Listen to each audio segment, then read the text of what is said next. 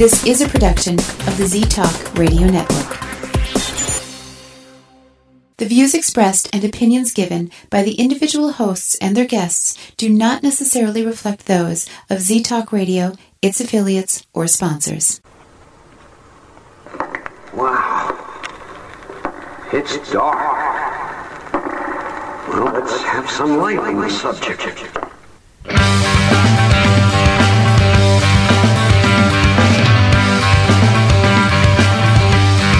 Put on your critical thinking caps and please refrain from hugging. It's time for Dimland Radio with your host, Jim Dr. Dim Fitzsimmons.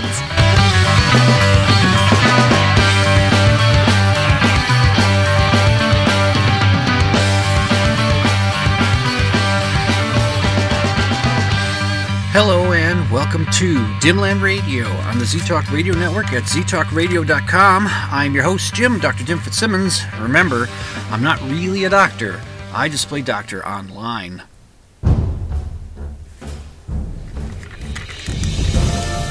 And now it's time for a Dimland Radio pedantic moment. Yeah, this ought to be good. Well, let's get the show started with one. However, before I get to it, I need to do a little setting up. I'm going to get the sports ball talk out right away here as well. So, it's the big NFL championship, the conference championship series, or it's not series, games this weekend. So there's 2 games, 4 teams are left. We've got the Kansas City Chiefs are hosting the Cincinnati Bengals, and the Philadelphia Eagles are playing host to the San Francisco 49ers. I really don't have a dog in the fight as far as any of these teams. My beloved Vikings were one and done as I predicted. Oh yes, I predicted one and done. But then of course that's what I predict every time they make the postseason. So I'm going to be right more often than not because it's the Vikings. Anyway, so the big sporting events are happening this weekend, and then the winners of these 2 games will meet each other in the Super Bowl in a couple of weeks. So at this point in the playoffs, as soon as the Vikings are eliminated from the playoffs, assuming they make the playoffs, as soon as they are eliminated, then I just hope for good games. That's what I hope for. I hope for a good game.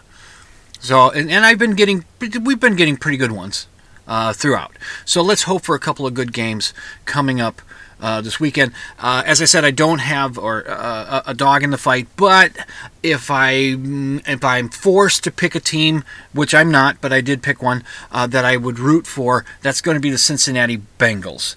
The Cincinnati Bengals, I did a little research on this. The Bengals have been to the Super Bowl 3 times, but they've never won one. They were, 82, 89, and then again in 2022, which was last year, and they lost each time. In 82 and 89, they played the San Francisco 49ers. So there's a possibility of another matchup between those 2 teams in the Super Bowl. There's a possibility. Which, let's hope that the Bengals win if they make it to the Super Bowl. Again, because they've never won one. The 49ers have been in, let's see, we got 1, 2, 3, 4, 5, 6, 7 Super Bowls. 82 and 89 against the Bengals, 82 being their first. Then there was, between there was 85, 1990, 1995, then 2013 and 2020. And see, they won 1, 2, 3, 4, 5, it looks like, if my numbers are correct here. They've won 5 Super Bowls. I mean, can that be right? I think that could be right. I hope that's right. I'll check the show notes, and if I made any goof here, I'll correct it. But that's pretty outstanding. The Philadelphia Eagles, they've been to the Super Bowl 3 times. They lost the first 2 times they were there, and then they won in 2018. And then that was the season of the 2018 Super Bowl win. That was the playoff season that had the Minneapolis Miracle, where Minneapolis beat the St. Paul's, not the St. Paul, the Saints from New Orleans. Let's put it that way. The New Orleans Saints. They beat them in an amazing last few seconds. We were hoping that the Vikings were trailing by 1 point at that. It was 24-23. They had no timeouts. The hope was that they could get the ball far enough down the field to Stefon Diggs. He could catch it and get out of bounds so we'd have a chance to kick a field goal and win the game, which would have been a miracle enough as that was. But what happened was Diggs did indeed catch the pass. There were two defenders on him, but one was just a little too far away, and the other one took the wrong angle at trying to tackle him. Didn't want to. All they had to do was tackle him in bounds, keep him from getting out of bounds, and the game was over, and New Orleans wins. But the defender took the wrong angle, missed Diggs completely. Diggs landed on the ground with the ball, and he ran it in for a touchdown. Vikings win the game. It was amazing. It was the first time, at least that I am aware of, in playoff history that the Minnesota Vikings had a break go their way instead of against them. The breaks always went against them. Gary Anderson missing that field goal. Brett Favre throwing the interception. But just before that, the 12 men in the huddle. It's just, the breaks always went the way of the other team. This was the first time, so that's cool. All right, so that was the Philadelphia Eagles one, and then the Kansas City Chiefs. Well, they were in the first Super Bowl in 1967. Against the Green Bay Packers. They lost that one. They were the ones that beat the Vikings when the Vikings got to their first Super Bowl in 1970. And just mention Hank Stram. He was the coach of the head coach of the Chiefs for that Super Bowl. Just ask an older Minnesota Vikings fan about Hank Stram and how they feel about him, and you're going to get some grumbles because the NFL Films was on the sideline just catching this guy gloating and being arrogant and just see, we're beating them and all that kind of but hey, he beat us. He beat the Vikings, so he gets to brag. And then let's see, so they won that one in 1970. They hadn't been to a Super Bowl again until 2020. Won that one, and then they were in the Super Bowl again the next year in 2021, which they lost. All right, so that's the Eagles have one Super Bowl win. The Chiefs have two. If my counting's correct, the 49ers have 5. The Bengals have none. So let's let the Bengals have a Super Bowl win. That'd be nice. For Cincinnati, wouldn't that be nice? That'd be nice. And anyway, I do hope for good games. Now, yes, anyway, this was supposed to be a pedantic moment. Now, why do I do my sports thing and then get to my pedantic moment? Well, because I have friends, I have friends who say to me, why do you even watch commercials? Well, I'll tell you, and I'm sure I've told you this before, because I watch sporting events. And it's not, sometimes depending on how I'm watching them. If I'm watching on my laptop, I have to sit through the commercial breaks because I'm not going to be able to flip around the channel. And if I'm watching on TV, if there's 2 games on at once, like football, a lot of times there's 2 games on at once, you can go flip back and forth. But it's amazing how many times they sync up commercials. It's weird. The games don't start at exactly the same time. But somehow they're in commercial. Anyway. So most of the time, I'll just mute the commercial if it gets annoying me. And these pedantic moments, yes, most of them, or quite a few of them anyway, come from television commercials, radio ads sometimes too. And it's just because I think the advertising world, the world that's depicted in advertising, in in commercials, it's not our world. It's some parallel universe. Because who acts that way? Those commercials where they have like the gardening tool all in one, and it makes it so easy to do gardening with this tool. But before, they show you before how you had to wrestle with all these other tools, and it was a black and white world, and your hair would be messed up, and it's so difficult. But now with this tool, everything's wonderful. It's like, that's not, what kind of world is that? Nobody lives in it anyway. So I think that commercials the advertising world thinks that the world they're in must be some other. It's a parallel universe thing that they're living in, or think that we're living in, or something, because it just never reflects reality. Anyway, so there's an ad, and it's for Miller Lite, which is a quote unquote beer. I know I'm a snob, but it has to be really, really, really cold for me to at least to be able to get it down without going, ugh, jeez, somebody pee in this bottle.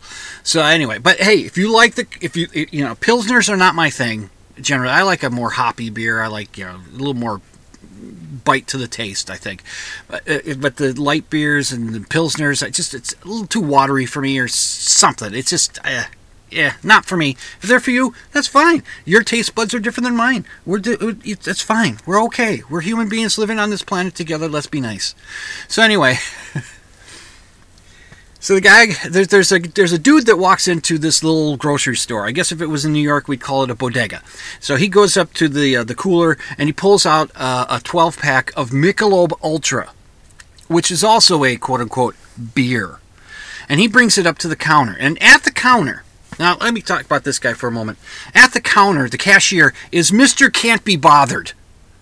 He's one of those guys. You ever run into those guys when you go shopping and you go to fast food or you go, they just can't be bothered.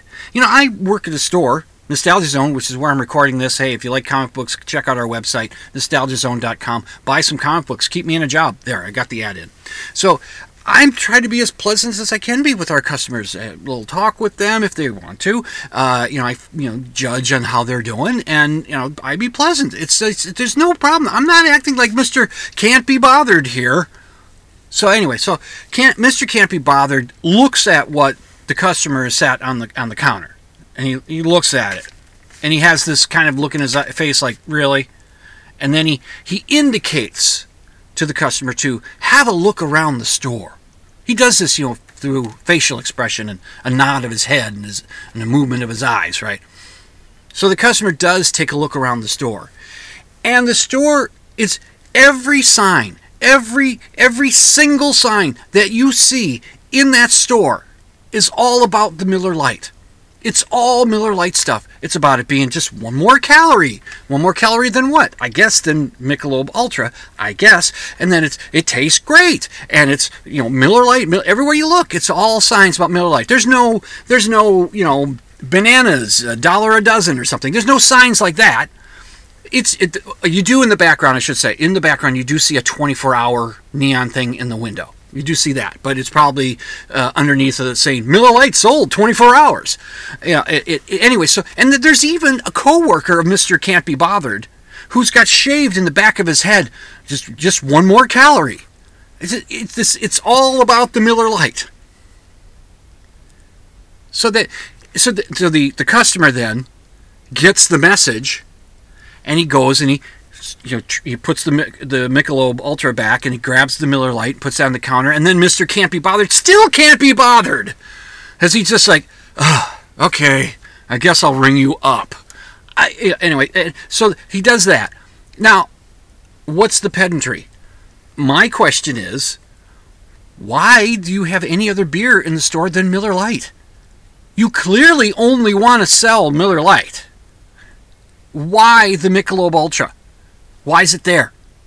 See, advertising, they live in a parallel universe. It doesn't make sense. I don't care what you get. If you come into the comic book store here and you want to buy a particular comic book, first of all, I'm not going to be Mr. Can't Be Bothered. And I'm not going to say, really? You want to buy that? You're buying DC? What's wrong with you? We've got plenty of Marvel comics. No, that's what they want. The customer should say, hey, dude, I happen to like Michelob Ultra. I happen to like that, quote-unquote, beer. But no, okay. So, but I will say about the ad, there's a subtle bit of cleverness. Sometimes the advertising world does stuff like this. Actually, a lot of times they do something that's kind of clever. So, like I said, all the signage in the store, every single bit of signage in the store is about Miller Lite.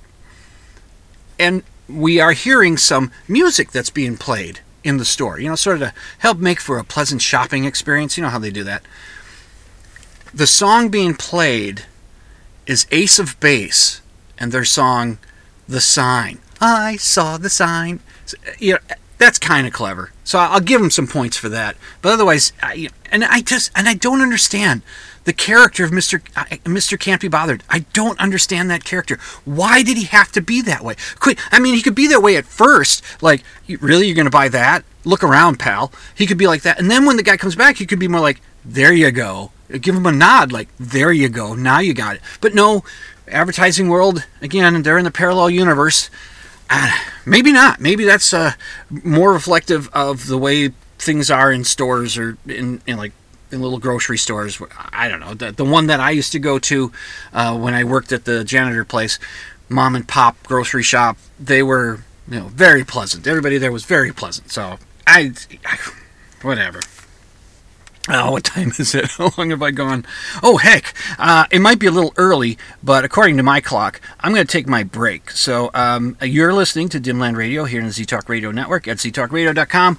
I'm your host, Dr. Jim Fitzsimmons, and I will be back after this break.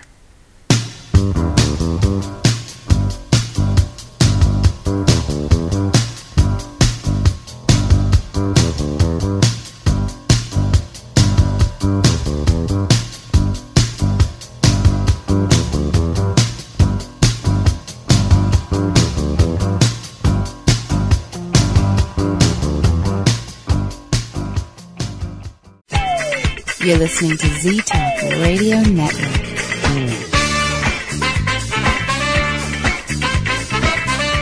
Do you believe in ghosts? Do you think Bigfoot is real? Do you suspect that your neighbor is really Val Tor, leader of the lizard people of Bendar 3? Well, Dr. Dim doesn't, and he'll tell you why when you tune in to Dimland Radio Saturday nights, 11 Central, midnight Eastern on Z-Talk Radio Network. It's an hour of science promotion, pop culture rants, personal observation, and of course, skepticism.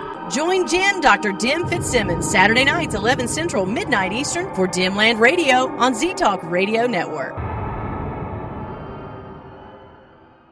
When, oh when, will someone design an exploding head emoticon? Please, someone, anyone. You're listening to Dimland Radio on Z-Talk Radio Network.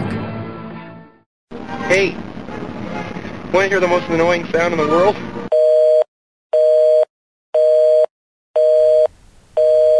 You're listening to Z-Talk Radio Network.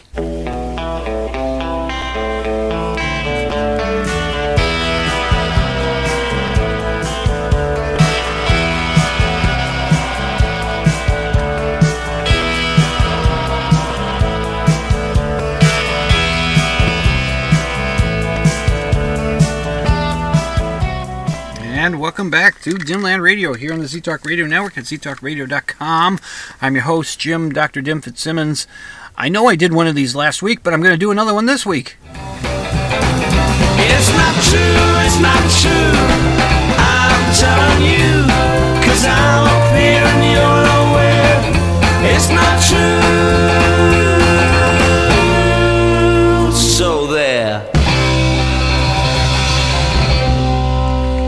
So this past week at where I work now, at the silk screening shop, I got to exercise a little skepticism, and I think I'm going to be able to exercise a little skepticism a bit more and more. Now, not to cast aspersions on my coworkers, but there's one of them there that has known me for a long time and knows my skepticism. So when he tells me something, he might pause and say, "Now, what do you think of that?" And I said, "Well, the flags are raising. My skeptical flags are going up." But yeah, go on, tell me your story. He knows, and then it's the person that I work most closely with in the same office with that is getting to know me, and the skepticism is coming out in little drips and drabs here. It's just a little bit. I'm trying not to be, all the time.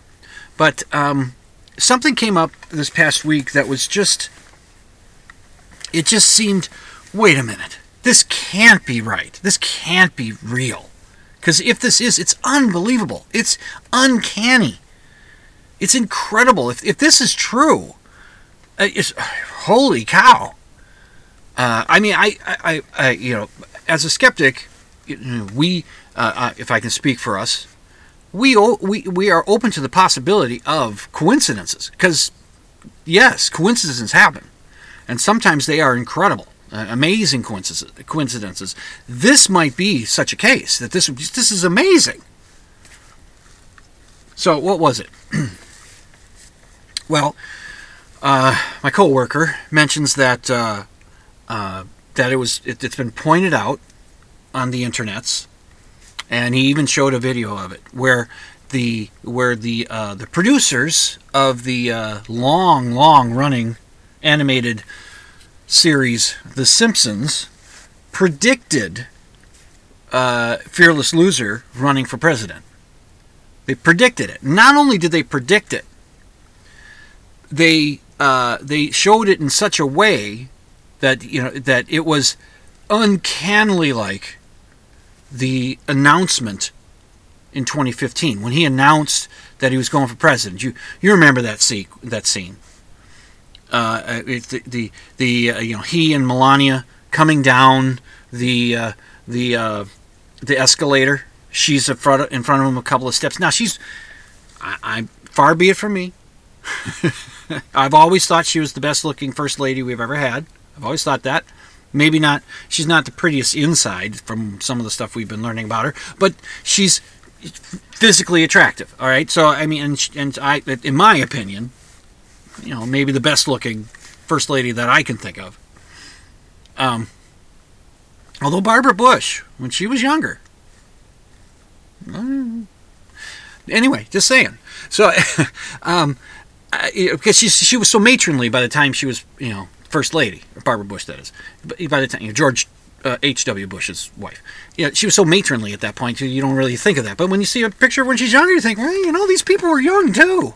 These people, we see them old now, but you know, they were young at some point, and they did, you know, there was no innocent time, ever. Some of us wistfully look back thinking, oh, when things were so innocent before. No, there was never an innocent time. People were, you know, just as not innocent then as they are today. So anyway, there's Melania, and she's wearing this outfit that is sort of not an upskirt, but an upshirt kind of thing. I mean, you see midriff on her. She's coming down. It's not the, you know, the angle. Okay, fine. She's fine. It's a nice outfit. She looks good, and it's modest enough. But then, you know, a little bit of midriff showing. I don't know if that's something I don't know. But who cares, right? This whatever.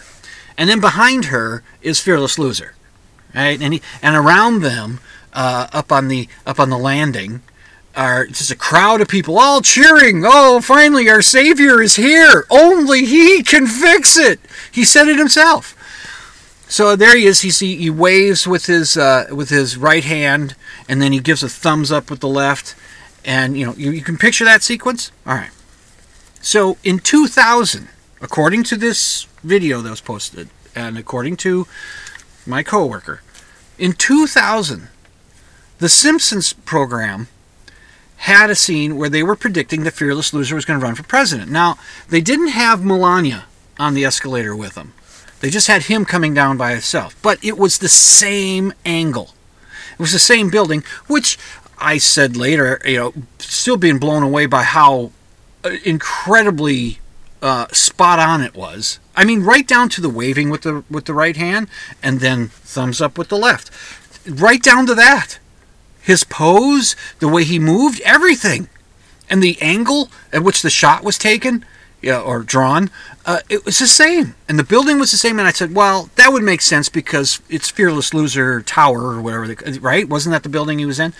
So okay, I can see how, there's only so many angles you can do, so okay, that would be understandable, that would be the same or similar, but man, it's exactly the same. Crowd of people up there, some of them are holding signs that say paid, because there was this notion that some of the people there were paid to be there and act all enthusiastic about the loser deciding to not win the popular vote. Oh, he didn't decide not to win it, but he ended up not winning the popular vote. But still, because of our weird, antiquated electoral college system, he manages to squeak out a win. Anyway, and we were subject to him to this day. We're still dealing with the aftermath of that person. And I looked at it, it's astounding. They show the video in this clip. They show the actual video from 2015, and they show this from the Simpsons show from 2000, and it's astounding. It's and my coworkers saying, yeah, isn't it nuts? Well, you know me, I'm a skeptic, and I got to thinking, oh, come on, that can't, there's something not right here. This is too perfect. Something's not right. Let me look into this.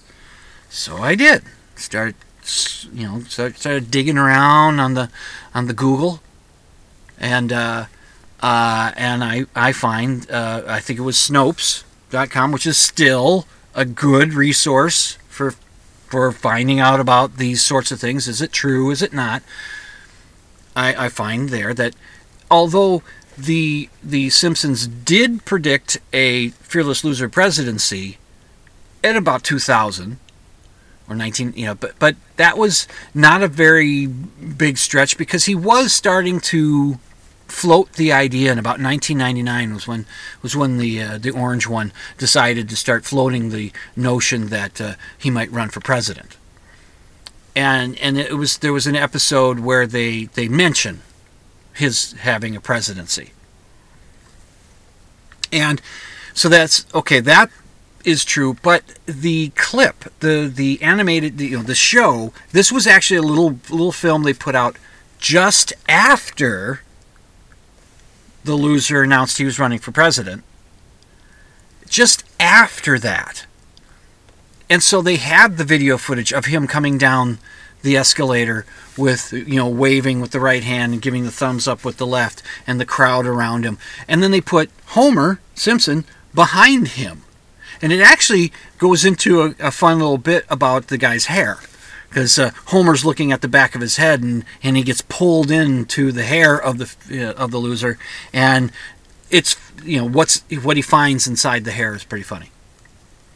So there's a reason it was so uncannily accurate. Because it wasn't a prediction, it was a post-diction.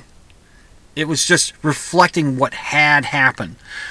So the Simpsons predicting a presidency of Fearless Loser, or at least the announcement of the running for president of Fearless Loser in 2000, predicting it in that year, that's not true.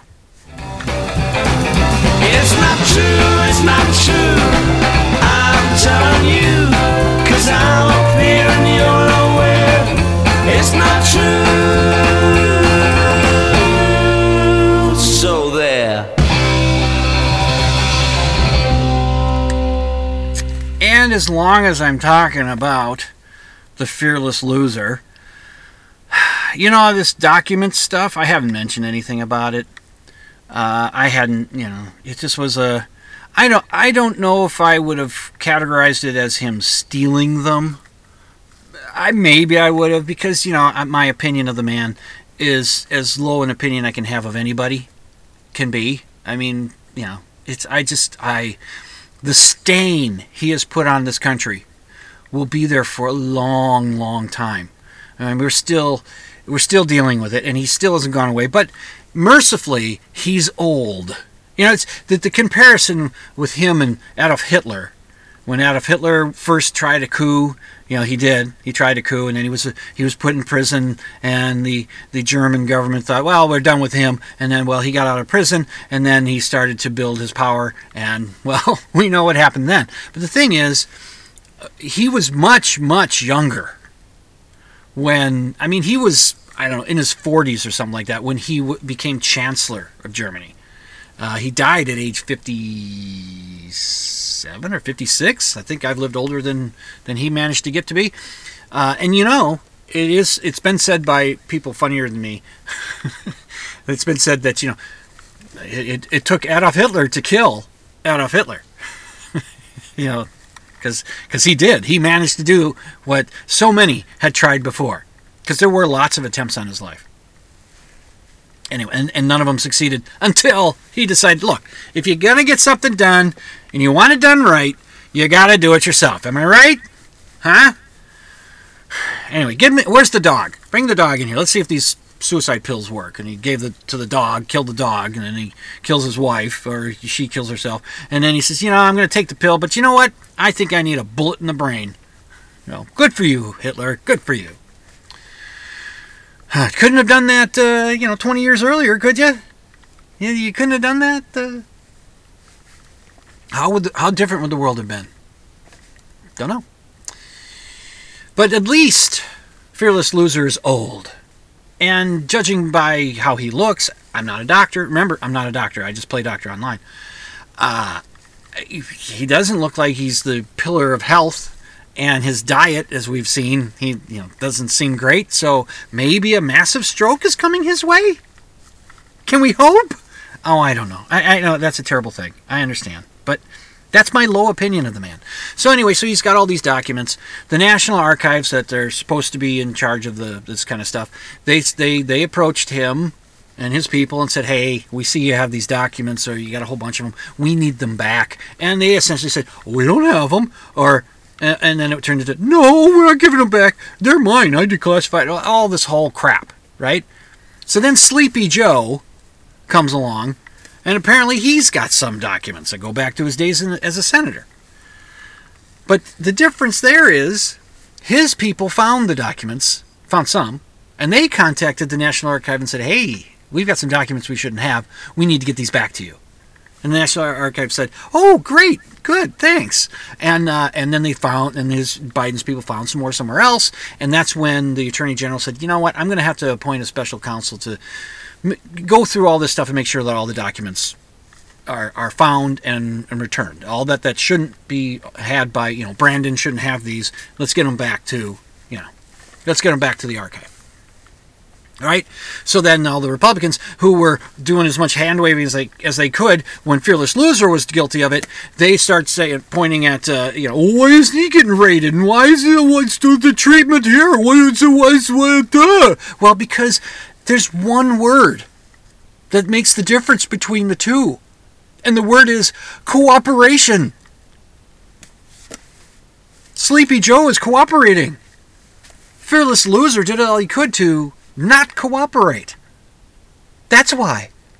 If they'd cooperated right from the beginning, none of us would likely know anything about this. Maybe we would, but I think it seems like it's doubtful that we would have known anything about it.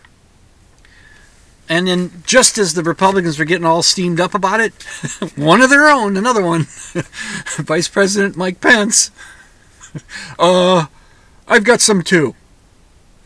And again, I think his people found them, and they said, we got to let the archives know that we've got them.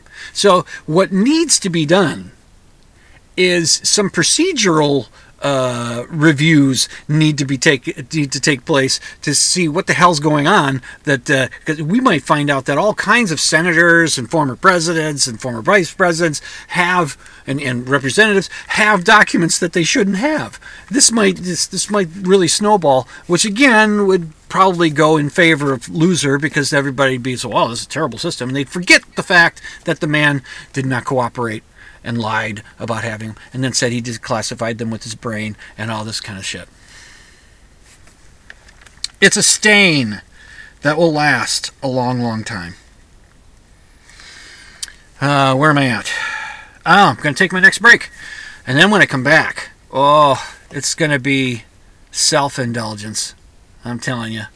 Because I haven't talked about them in a long time, and I just have to. I got to talk about the greatest rock band in the world, at least according to me. To me, it's opinion. You know, it's art. It's subjective. Okay? So, I'll be back after this break. You're listening to Dimland Radio on the Z-Talk Radio Network. Sit tight.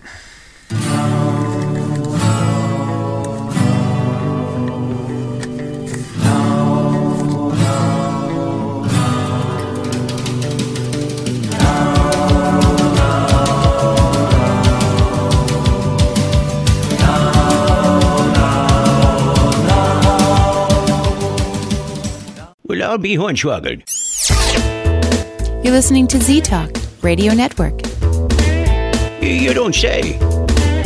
Oh, what? You think you went off to college or something?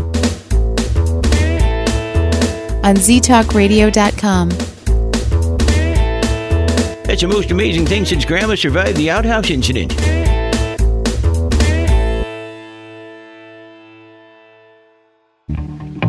Happy Jack wasn't old, but he was a man. Hi, this is Pete Townsend of The Who. I just want to say that the United States Air Force is a great place to be, a great place to learn a space-age skill and serve your country too. The Aerospace Team, that's where all the breakthroughs are. See your United States Air Force recruiter. Find out how you too can fly the skies, reach for the moon, and touch the stars in the United States Air Force. You're listening to Z-Talk Radio's Redheaded Stepchild. It's Dr. Dim on Dimland Radio on the Z-Talk Radio Network.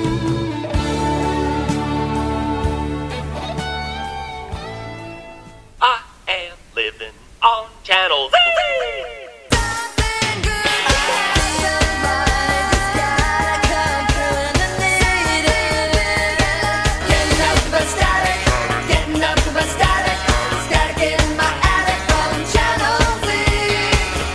You're listening to Z-Talk Radio Network. I am living on Channel Z.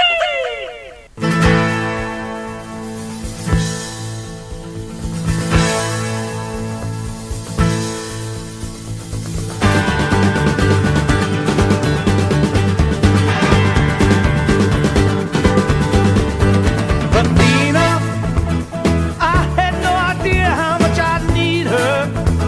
In peaceful times I'd hold her close and I'd feed her. My heart starts. And welcome back to Dimland Radio here on the Z-Talk Radio Network at ZTalkRadio.com. I'm your host, Dr. Dim Fitzsimmons. Well, that song coming out of break was the song Athena, which is off the It's Hard album, which came out in, I think, 1982, if I'm not mistaken. That was The Who's last album, sort of. The last album with John Entwistle in the band. Keith Moon had died in 1978, so there'd been 2 albums that came out since Keith Moon died that did not involve him in the band. And then then John Entwistle died in 2002, I think it was, and it was he died just before a tour was to take place, the tour in which I took my wife Amy to see The Who play for the first time, and for Amy, I'd seen The Who a couple times before that. And I've seen them one time since, I think 2016, and it's probably going to be the last time I see them, because, they're old farts. Who wants to watch a couple of old farts on a stage, pretending to be rock stars? Well, they're still rock stars, damn it. So, okay. And The Who have since released a couple of albums since then. It's pretty much just Roger and Pete, of course, from the original band. But there's, whatever. So, and I've seen something that there might be another Who album coming soon, or a solo Townsend album. I can't remember now, but if it comes out, I'll check it out, because, they're my favorite band. I call them the greatest rock band ever. Again, that's an opinion. Your results may vary. I'm going to show you some examples of why I think they're such a great rock band. Now, really, their reputation is for being a great live act. Their albums are terrific. especially albums like Quadrophenia, my favorite of their albums. But their shows are really something. Their live performance, and I'm going to give you a little taste of that. Now, what brought this up was on a recent episode of the Geologic podcast, which is hosted by George Robb, who himself is a musician. He has a segment on there called Ask George, which, by the way, you can ask me questions if you want, and I'll see if I can get an answer for you.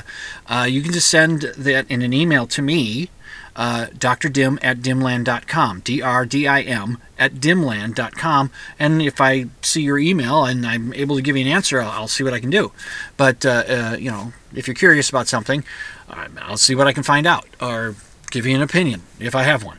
So, you can do that. It's no problem. Or you can just drop a little note just saying, hi, listen to the show. It's kind of nice. And I told a couple friends about it.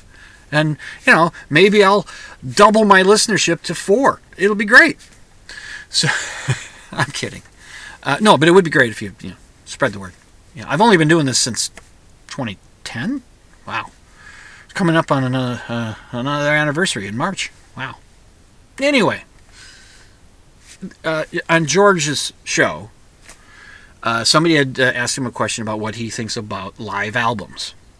And he talked about that in a segment. And he did bring up the fact that, it kind of depends on what you mean about a live album. Because there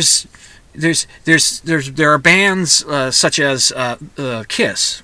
Kiss made it big. They had put out three albums, studio albums that did okay, but just weren't rocketing them to the superstardom that they would achieve until they released Kiss Alive.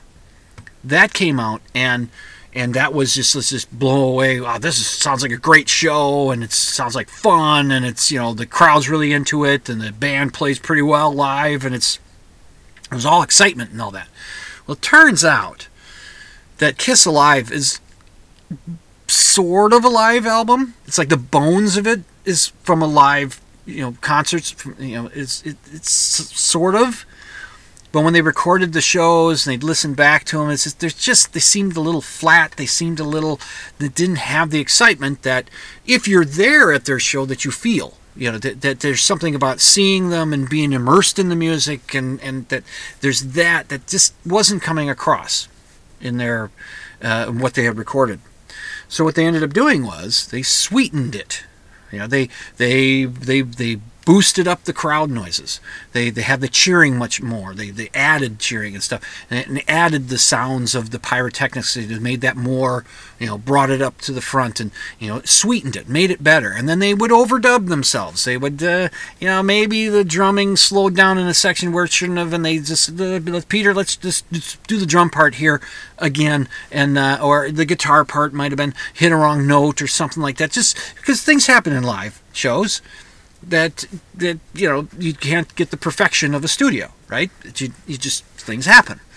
So as I think, as if I'm being fair to George, what he was saying that an album like Kiss Alive is meant to give you the live experience, the immersiveness of it, not necessarily just here's what we sound like live.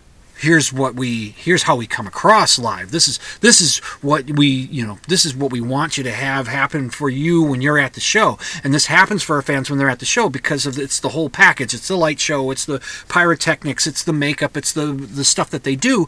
It's the full thing, and they can't get that full thing on an album, on a piece of vinyl or CD or whatever you're streaming, whatever you're using. You can't quite get it that way. So what they do is they sweeten it to make it more grand. I think Gio brought up, Gio's what his friends call him, and I consider myself a friend even though he doesn't know who I am. He has been a guest on my show, though, and I did do a portrait of him that he has hanging in his place. Anyway, he had said that apparently Frank Zappa had released live albums, and those live albums have no overdubbing. It's just whatever they record off the soundboard and all that kind of stuff. And Frank Zappa was never my cup of tea. He's a little too weird, and I don't know, just too goofy to me. Just, I don't know. Maybe I should listen to some more, but I just, I don't know. Just never really worked for me. But it's art. It's subjective. What works for you might not work for somebody else. What works for me might not work for you, you know? So he said, there's that approach. When I saw The Who with the first time with Amy, they had, on that tour, they had the possibility you could send away for a CD of the show that you went to. And so I did. I got it. And so they don't take the time to fix anything that they got wrong. They don't. It's just, that's it. That's what I saw is what I hear on, you know, what I saw and heard at the show, at the venue, is what I hear on the CD. And that's fine. That's great. There's a whole thing about using backing tracks and playing live. I was watching some YouTube video where a guy was whining, or not whining. He was not happy with it being done. But The Who have done it.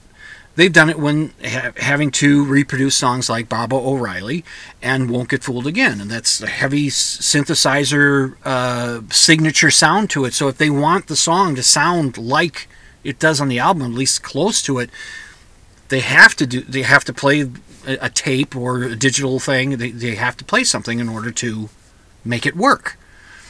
And as far as I know, the fans never had a problem with that. Now, I did notice in 2016... that Roger, and speaking of the song Won't Get Fooled Again, Roger Daltrey, the lead singer, he has to hit that real powerful yeah scream toward the end of the song. And when I was there, I was impressed that he nailed it. And then I discovered by looking at other live shows from that same tour that it's a recording. He's not actually doing that. Now, I would advise them, look, if that might be something that other Who fans might think, oh, that might feel a little cheated by it. But I understand the guy's 78 years old. At the time, he was, a little younger. But, yeah, come on. You can't expect him to hit that note. I was shocked when he did. So, I would do, since they can, technology works so much better in concerts, live concerts now than it used to back in the day. Just on the big screen, just have an overarching yeah. One of his best live yeahs that they have on recorded, and then show a bunch of clips of him at various ages, doing the show, just kind of going through that one yeah. You just kind of cut. Doing the yeah in 73, doing it in 76, doing it again in 82, doing it again in 89. Just have it that. Roll up, and you see him age, and it's just Roger doesn't even pretend to do it on the stage. Just kind of point to the screen and just admit that, look, I can't do that anymore. It's just, there's only so much I can do.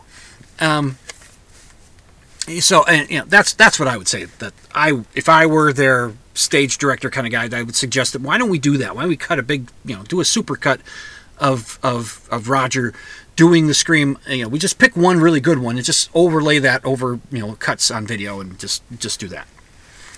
Anyway, and then I've heard that there are Penn Jillette was talking about how there are bands like Aerosmith and Rolling Stones that have another band. They have a backing band that is not on stage with them. They're backstage or under the stage. They're somewhere else, and they play along to fill all the stuff that the five guys can't do anymore, to give a more full show, to give a more full sound. I hear that that's done. U2, the band U2, would have a keyboardist that they would have off stage, understage, or something like that, that would play along with them. And at the end of the show, they would put him up on the video screen, and they'd thank him. They'd let the crowd know that, hey, this guy's been helping us out. You hear the keyboard stuff? That's him right there.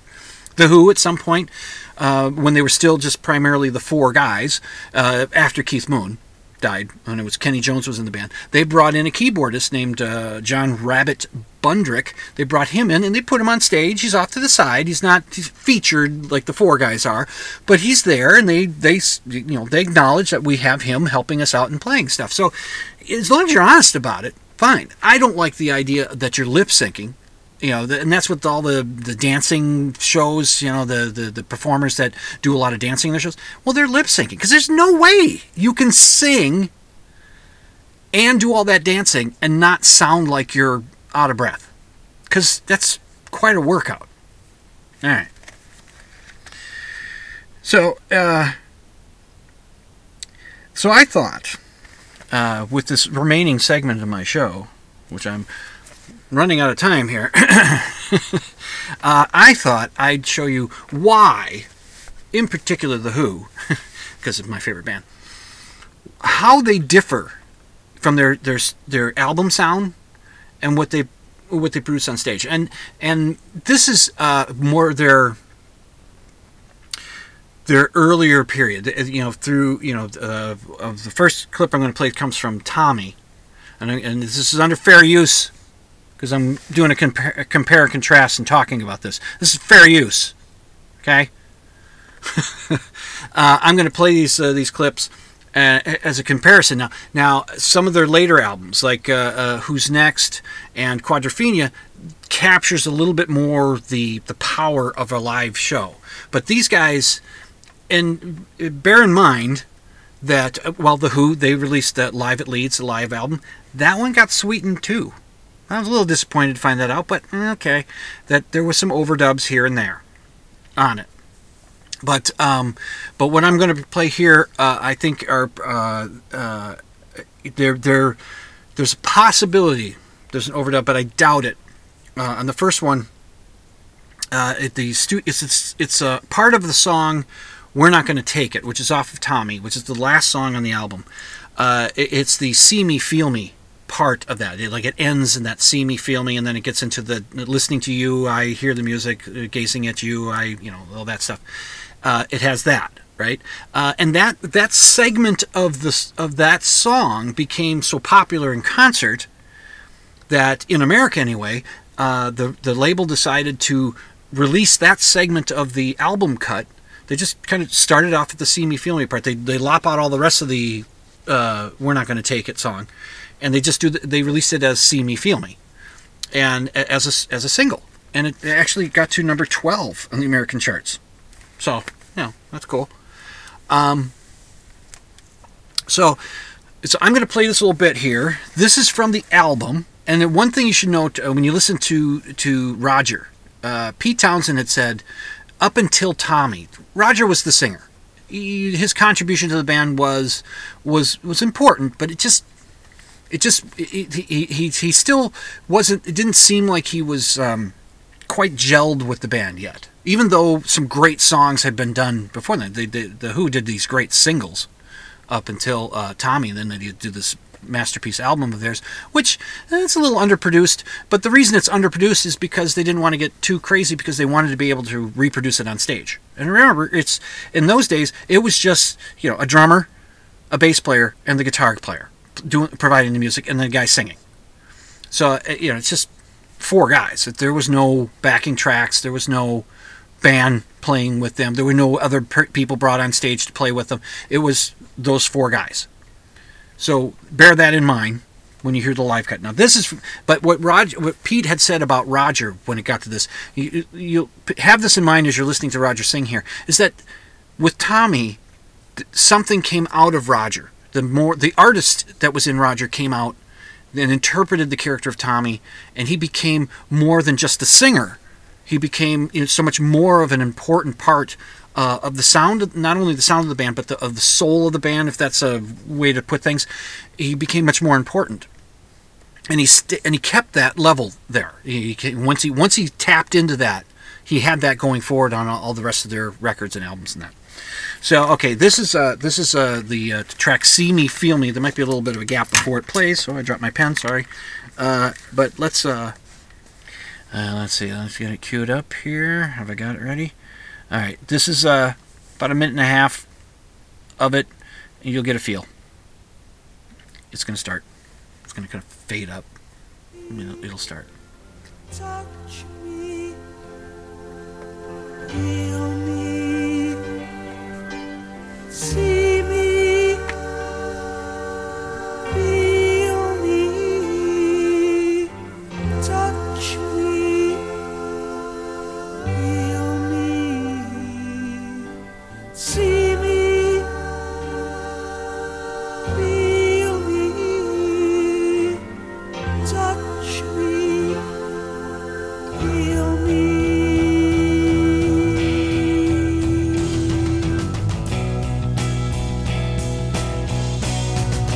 Listening to you, I get the music.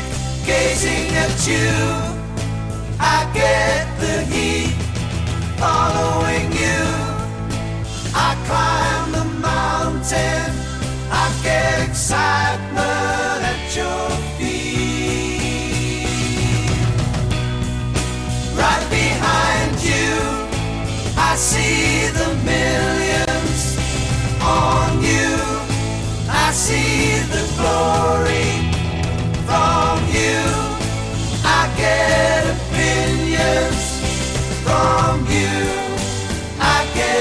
story. Okay, you get an idea from that. That's the album cut. That's the studio cut.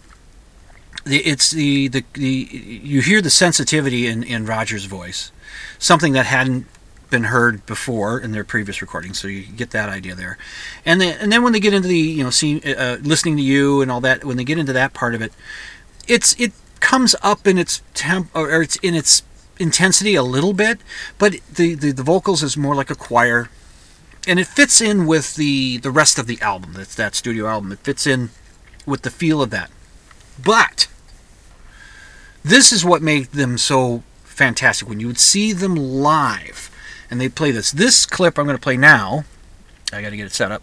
This clip this is a live clip, and this is from the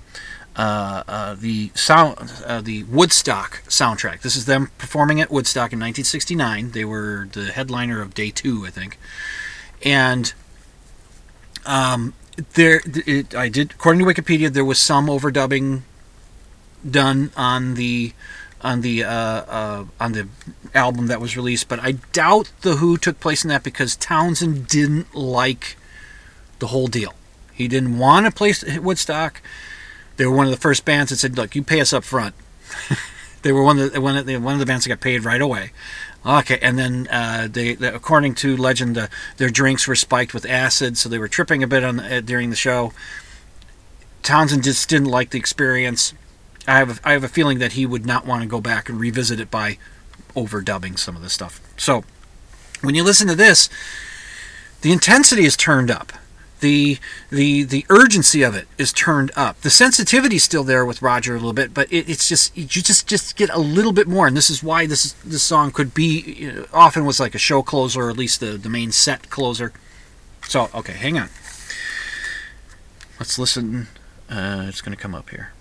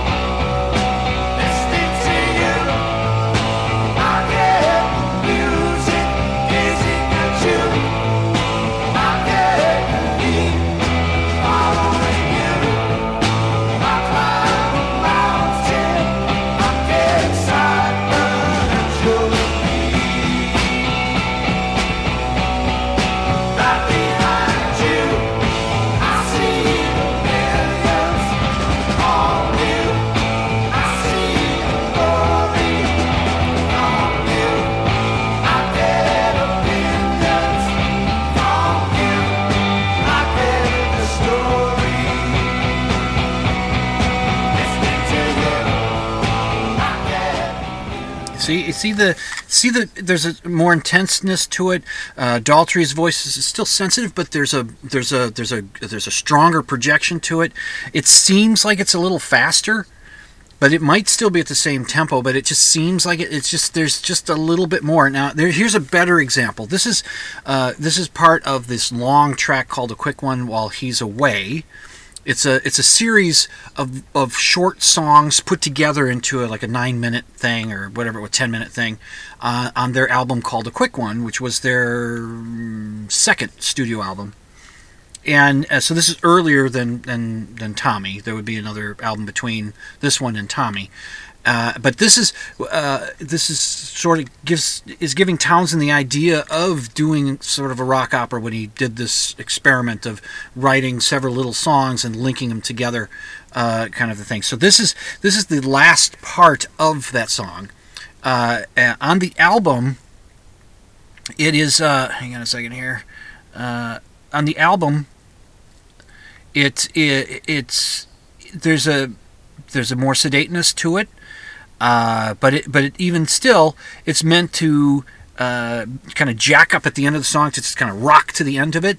So here's the cut from the album of the last segment of the song, A Quick One While He's Away. Let's hear what this sounds like.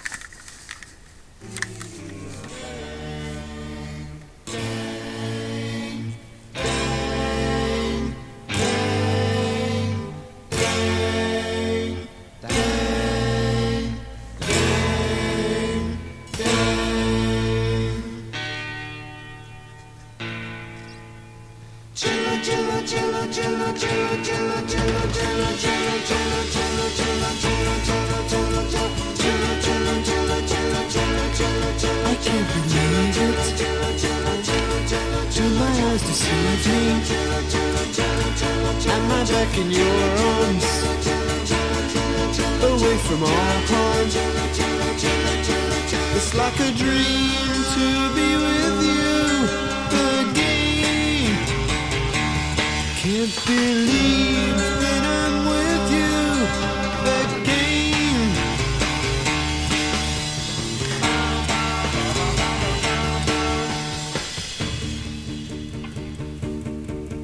I missed you and I must admit I kissed a few and once did sit on either the engine driver's lap and later with him had a nap. You are forgiven. And that's the album track. It's when you hear the live version of this, it's like, whoa, because they are amped up in the live version. It's incredible. This is from the Rolling Stones Rock and Roll Circus, which was not released for a long time. The Rolling Stones put it together. They invited a bunch of people to come in and perform in a circus type environment, and the Who came out and just blew everybody away. It's just they were just so intense, so high energy. Everything was really something to see. Which you can watch the clip on YouTube. I will link to it in the show notes. Go to dimland.com, click on the show notes blog option, and you'll be able to watch this. It's night and day different from what the album feels. It's just so and this is why they are such a goddamn good, great live band. And this is just the four of them. As far as I know, there was no overdubbing or anything like that going on. This is the four of them live at this, in, like, I think it's either 1970 or somewhere around there. So let's check out this clip. Yeah, it's gonna come here. Here it comes. Same part. There we go.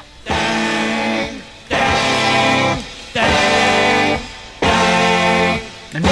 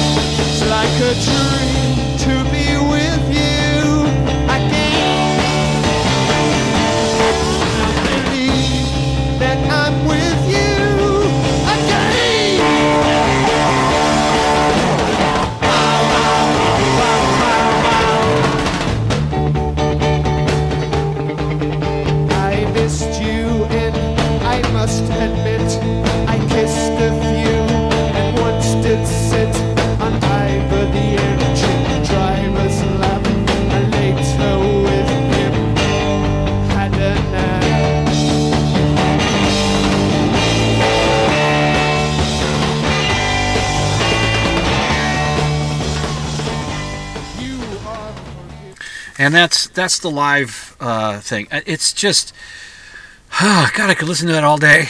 I'm telling you, it's just it's thrilling. That's to me. That's how it feels. This is why they're such a great live band. At least they were, and they still do great live shows, but they have a lot more musicians on the stage with them now. They get to fill the sound and to do the stuff that they're doing.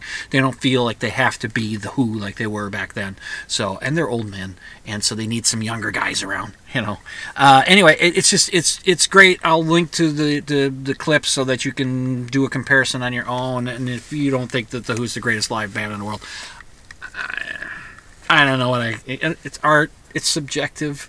Oh, and if it sounds like they're saying cello, cello, cello, cello in that bit, that's because they are. See, they wanted to have a cello playing in the song, but they couldn't afford to pay a cellist to come in and play. So they just said cello, cello, cello, cello, cello.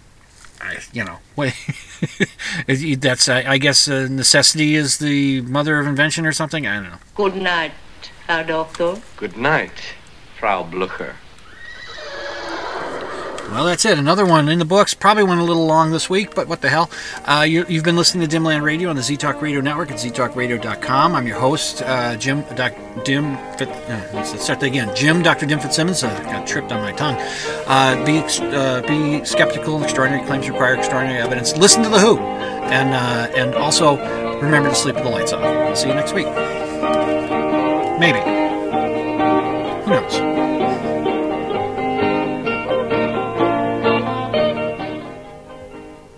You can check out my show notes at dimland.com. Just click on the blog option, and you can email your questions and comments to Dr. Dim at dimland.com. That's DRDIM at dimland.com.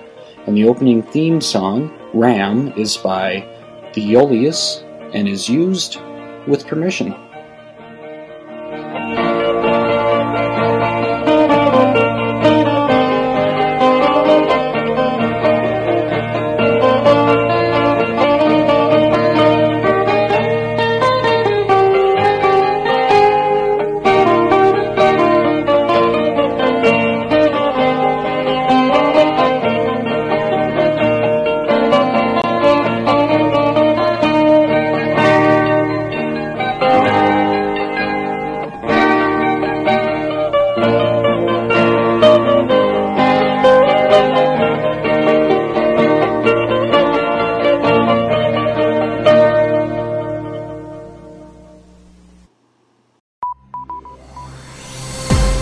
This has been a production of the Z-Talk Radio Network.